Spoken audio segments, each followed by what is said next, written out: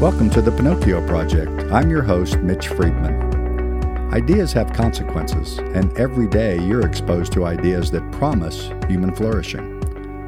Our mission here on the Pinocchio Project is to equip you to examine these everyday ideas so that you can determine for yourself whether or not they deliver on their promises.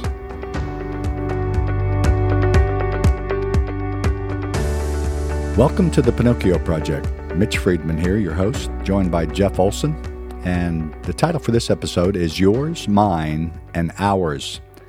And the object of what's yours, what's mine, and what's ours in present day is evidently truth. Your truth, my truth, and our truth. Although, honestly, I don't hear this claim made with a plural very often. I hear individuals. I'm living my truth. You live your truth. I've never really heard, have you, Jeff, anybody saying we're living our truth together? No. I'm not sure if that is actually possible given how I'm going to present the argument in this few minutes. Is it possible that I have a truth to live that's not your truth, and you have a truth to live that's not my truth? I think I can live in a house that's not your house, and you can live in a house that's yours and not mine. But truth is another matter. It is a hard, rigid term, and it's actually a term of freedom when put in proper context. So when I title this episode, Yours, Mine, and Ours, I can't really discuss at any length what it means to live your truth until I do some word studies, or at least go to the dictionary. When I look at the dictionary, I pull up the word truth. I write in Truth, and this is what comes up. Truth, the quality or state of being true. Oh, my goodness. Well, I need more study, it looks like. I need to go just upstream, not to T-R-U-T, but to T-R-U-E. So if truth is the quality or state of being true, then I need to know what true is, don't I? True, T-R-U-E. That which is in accordance with fact or reality. So let me just pause right here. If you have a truth, that which is in accordance with fact or reality, and I have a truth which is in accordance with fact or reality, does it make sense that our truth should be the same? Because fact and reality those are both unchangeable, unmodifiable terms. Like if I say my truth is blue, and you say your truth is green, but only one can be the true color, somebody is not living fact or reality. So when we say you live your truth, I live mine, it actually just is an immediate contradiction logically. That doesn't stop us, however, from going ahead and using these terms. It doesn't stop influencers from developing huge marketing campaigns that appeal to our desire to be uniquely living our truth. It doesn't stop book writers from writing self-help coaching manuals on what it means to live your truth. It doesn't stop our celebrities from being on stage and demanding that everyone be allowed to live their truth. So after I looked up these definitions,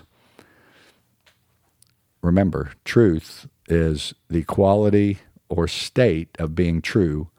And so true is that which is in accordance with fact or reality. Now keep that in mind as I go to look up what's the most common definition that influencers, celebrities, self-help gurus, they all pretty much agree on this definition of truth. To live your truth simply means, simply.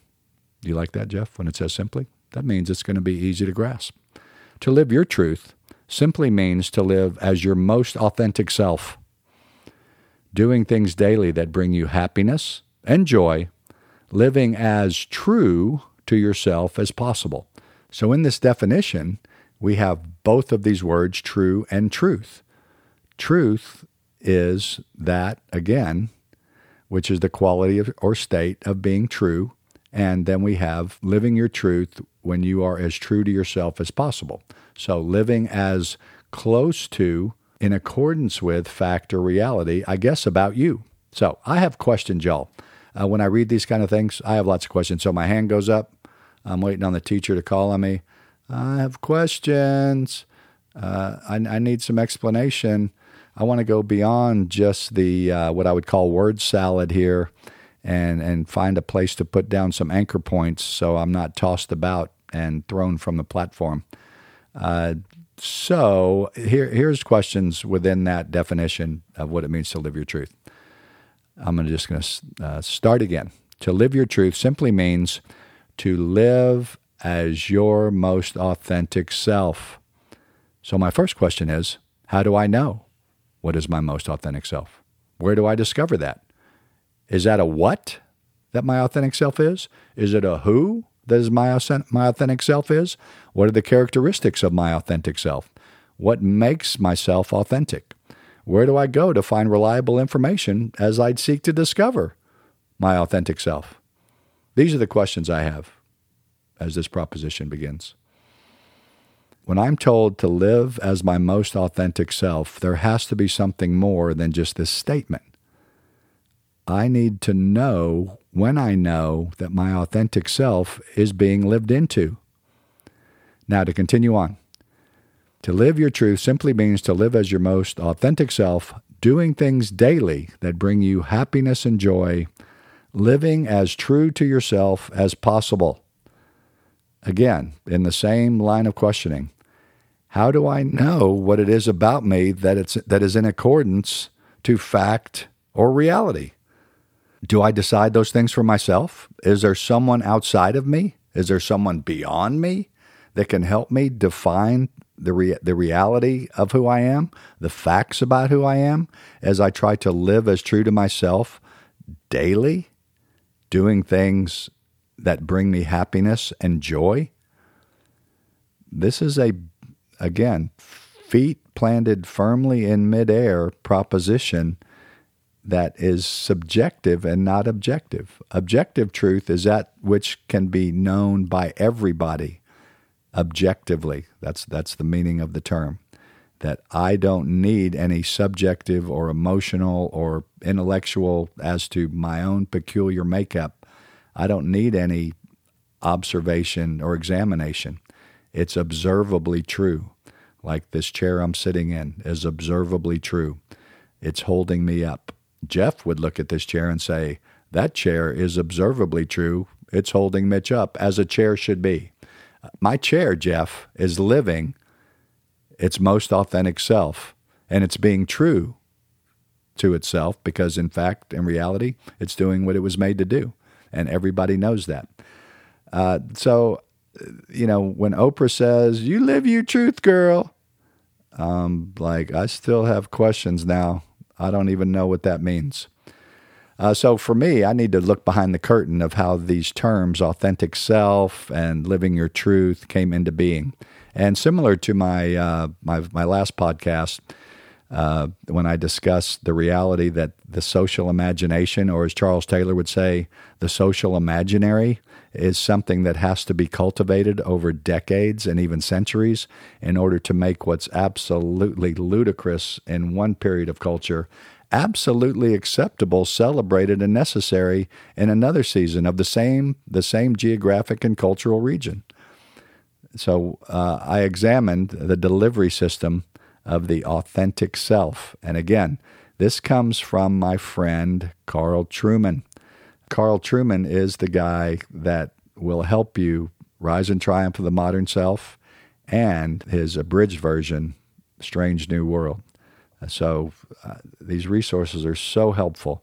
What we've seen is over the decades and centuries, really beginning in the late 17th century, we see philosophers starting to wrestle with the idea of the self and what it means to be the true, authentic self. And so in the initial stages, philosophers like Rousseau, and then following later were philosophers such as Nietzsche, and then what we would call economic philosophers and social architects like Marx, and then sexual architects of cultural delivery systems such as Freud, and parenting and family philosophers, and for example, in the 1930s, Reich. These are all cultivators of this delivery system of the authentic self, which is known as now, as Carl Trueman summarizes it, expressive individualism. So as I present a definition of expressive individualism that Carl Trueman coined based on the philosophical and cultural changes over the last many decades and even centuries, I want you to keep in mind the definitions we've given of what's true and what truth is, and see if there's any discord or any disjunction or any dis-ease between the two.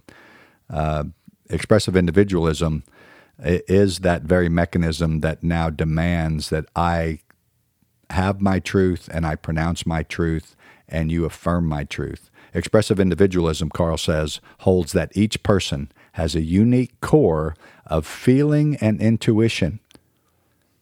I paused there for a reason.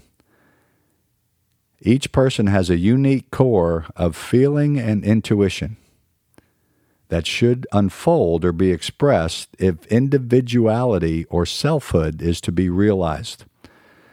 So in that brief definition are all kinds of questions that are raised. So I just put up my hand. I have questions. The first question I have is, when did feeling and intuition become fact and reality?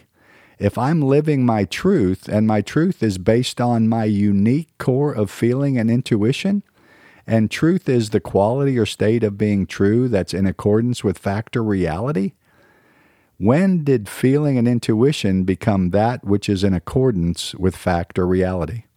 Now I just need to pause and look down the table. Is that a legitimate question to ask? I'm not crazy, am I? Am I sometimes crazy? But am I crazy in this moment? When did subjective feeling and intuition become objective fact and reality? Again, it didn't happen overnight, but that's where we are today. I have my unique core of feeling and intuition that unfolds and is expressed in my selfhood. You might have yours, but each of these is truth, which is a violation of logic and common sense. That which is unique in feeling and intuition, which are subjective, cannot be in accordance with fact or reality. This is an exhausting exercise for an image bearer of God, is to attempt to make an idol of myself by holding the feelings and intuitions I have are grounded in fact and reality about who I am and myself. But I am now charged in this cultural moment with looking inward to identify and express outward my very feeling and intuition that is the self, the authentic self. I don't know how clear this conversation is because, it still confuses me because I just don't get it on its face. Objective truth, if it exists, cannot be defined as unique core of feeling and intuition when it comes to a human being. Unless, of course, and this is another question I'm not going to address, and this is how this question is dealt with. It's kind of it's an evasion. The proposition is that all human beings are absolutely unique. There is no such thing as human nature that is common to everybody, and that again is a dodge. So expressive individualism is I like to say this a lot. It's the air we breathe. It's the water we swim in our cultural moment. Otherwise, we would not have any groundwork for these kinds of statements that I live my truth and you live your truth. And what an exhausting, tiring, worrisome pursuit it is for me to have to identify myself first in my unique core of feeling and intuition and then mold that into a quote-unquote statement of my authenticity. So let me close with a biblical worldview. We know from a biblical worldview that we don't have to wonder about reliable, factual, observable, reality-based identity and authenticity. We are creatures of the Creator. We have been fearfully and wonderfully made, all of us, bearing the image of God with design, purpose, and responsibility. So to live your truth simply means to acknowledge that your identity is rooted in not your truth, but the truth. Not a truth that can change, not a truth, but the truth that is unchangeable. And I find the truth of my identity now as a follower of Jesus Christ in the factual, reality-based story of my creation and my redemption, period. That is objective. It doesn't vacillate as the core of my feelings and intuition vacillate.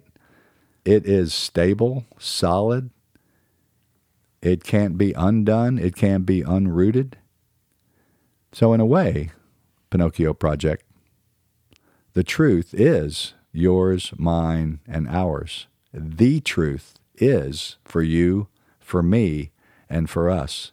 It's what joins us together and gives us common language and gives us a common fabric of understanding life and gaining together ground on flourishing as we live in the truth of our identity.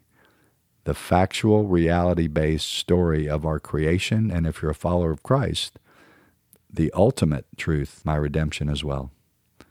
Jesus himself said, I am the way, I am the truth, and I am the life. That's the truth that I want to live. How about you? For further consideration, there's a great book that's just come out by Alicia Childers. Love her work. A great book that you should also read by Alicia is called Another Gospel, talking about progressive Christianity. But this book that I'm going to mention speaks directly to this conversation about living your truth. And she's titled the book, appropriately enough, Live Your Truth and Other Lies, with a byline exposing popular deceptions that make us anxious, exhausted, and self-obsessed. Self-obsessed. That is the truth we must fight against, that self is the arbiter of identity. For the Pinocchio Project, Mitch Friedman signing off.